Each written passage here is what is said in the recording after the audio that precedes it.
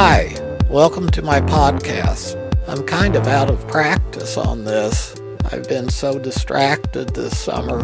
Had the joy of having one of my grandsons stay with us for a couple of weeks. Anyway, I'm finally getting back to this, and today we're going to talk about PowerBuilder and the project I did in central Louisiana. During the 1990s, I had built up a large enough network of people that I could contract myself out for short-term programming jobs, and that had been a goal of mine. I had worked under or through contracting companies, and I wanted to be able to be independent. One of the jobs was a 6-month contract to help finish a call center for a company in Pineville, Louisiana. At that time, my family and I lived in Central Florida. The application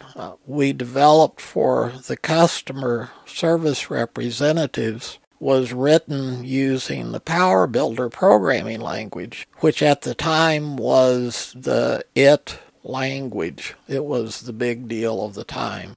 Right now, I guess we'd probably say Rust or Julia are the programming languages. But back then, it was PowerBuilder. The interactive voice response system that we installed was a commercial application that ran on an IBM AS400, which was a really good computer. And some single-purpose apps were included in the package, and they were a mix of commercial software and some custom software written in C++.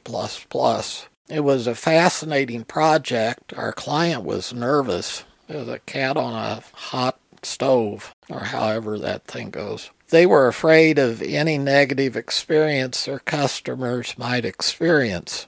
So the client made sure that at least one senior CSR from each of their satellite offices moved to Pineville. The client was closing all of their satellite offices and consolidating. They were concerned because the local offices had such tight relationships with their local customers. They were on first-name basis in many cases.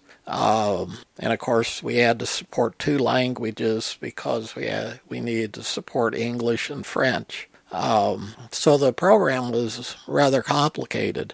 Our IVR system provided what's called an ANI code, which an ANI code that came from the phone company. Now we would know it as a caller ID. And the IVR would route phone calls to familiar voices, people that they had spoken with at the satellite offices. When a person called in, we would pop up on the CSR's screen the customer's account before the CSR answered the call. We knew who was calling based upon the ANI code and also based upon answers in the interactive voice response system. The client was worried that their customers would say things like, "How do you know who I am? Are you spying on me?" Our client's customers were cautious when it came to new technology,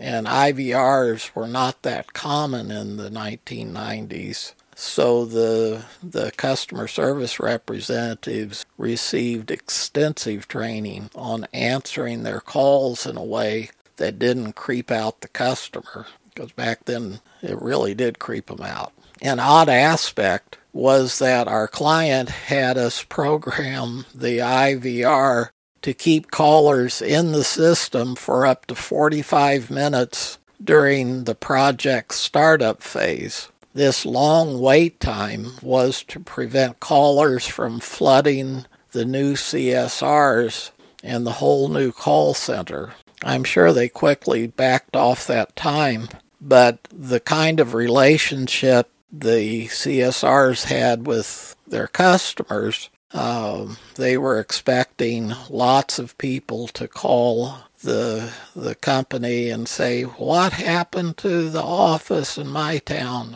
Where's Julie or where's Frank? They were really nervous about that. Since I lived in Florida and my job was in Louisiana, I'd get on the road at 5 a.m. each week on a Monday morning.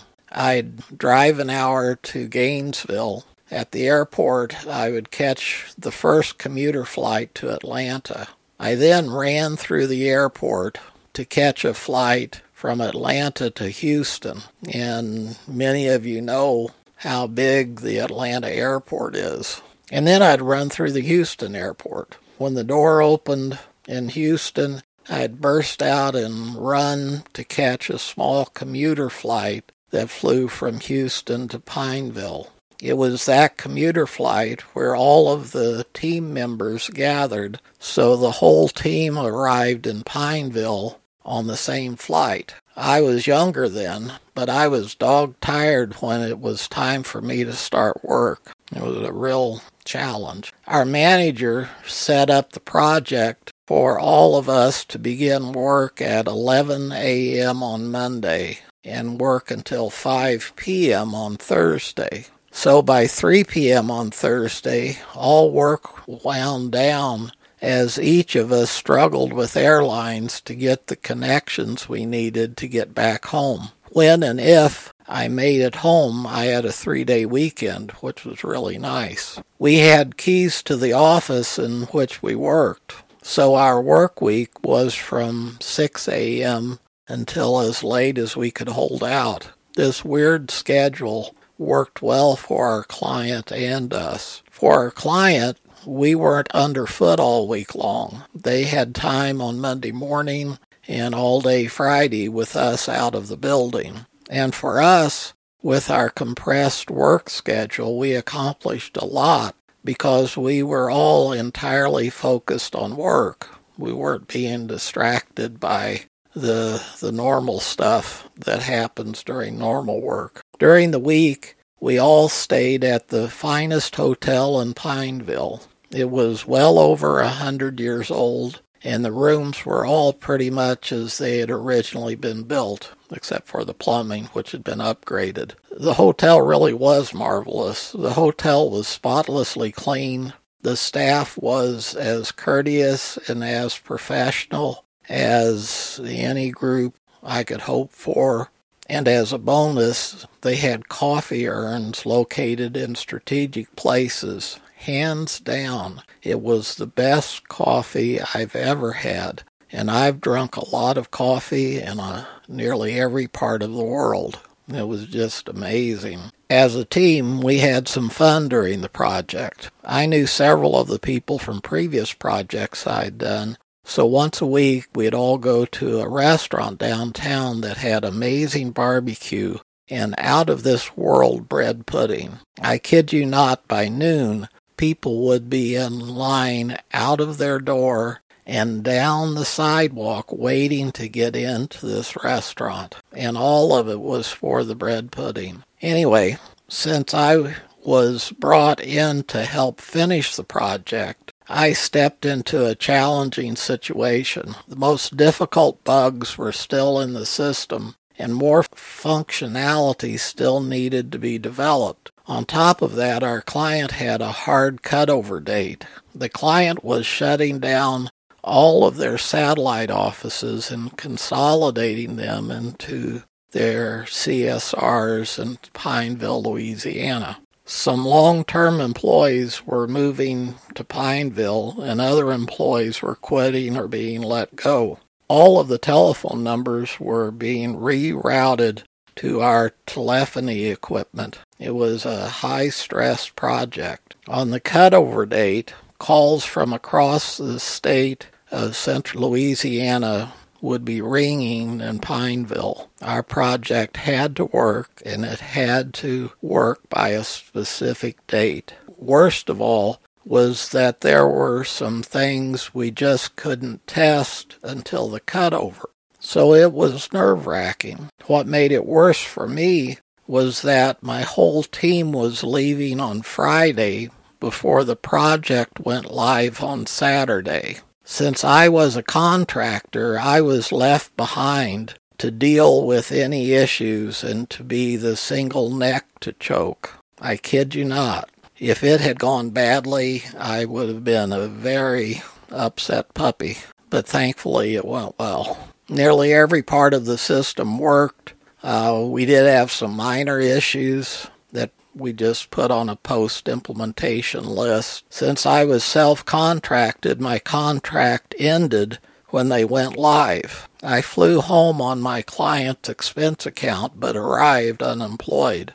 I did contract programming for many years. I enjoyed it because I could work like crazy for 6 months and then take a month off between contracts. However, the dot-com bubble burst in 1995. It became more and more difficult after that for me to get self-contract jobs that paid the high hourly rates that I traditionally received. I gradually moved back to working projects through headhunters, through companies that specialized in getting contract work. I finally entered full-time employment, but I'm so thankful for my contracting years because I learned so much. I continually worked with new people who were at the top of their game. It was the kind of thing that couldn't last. I knew that, but I sure had fun while it lasted.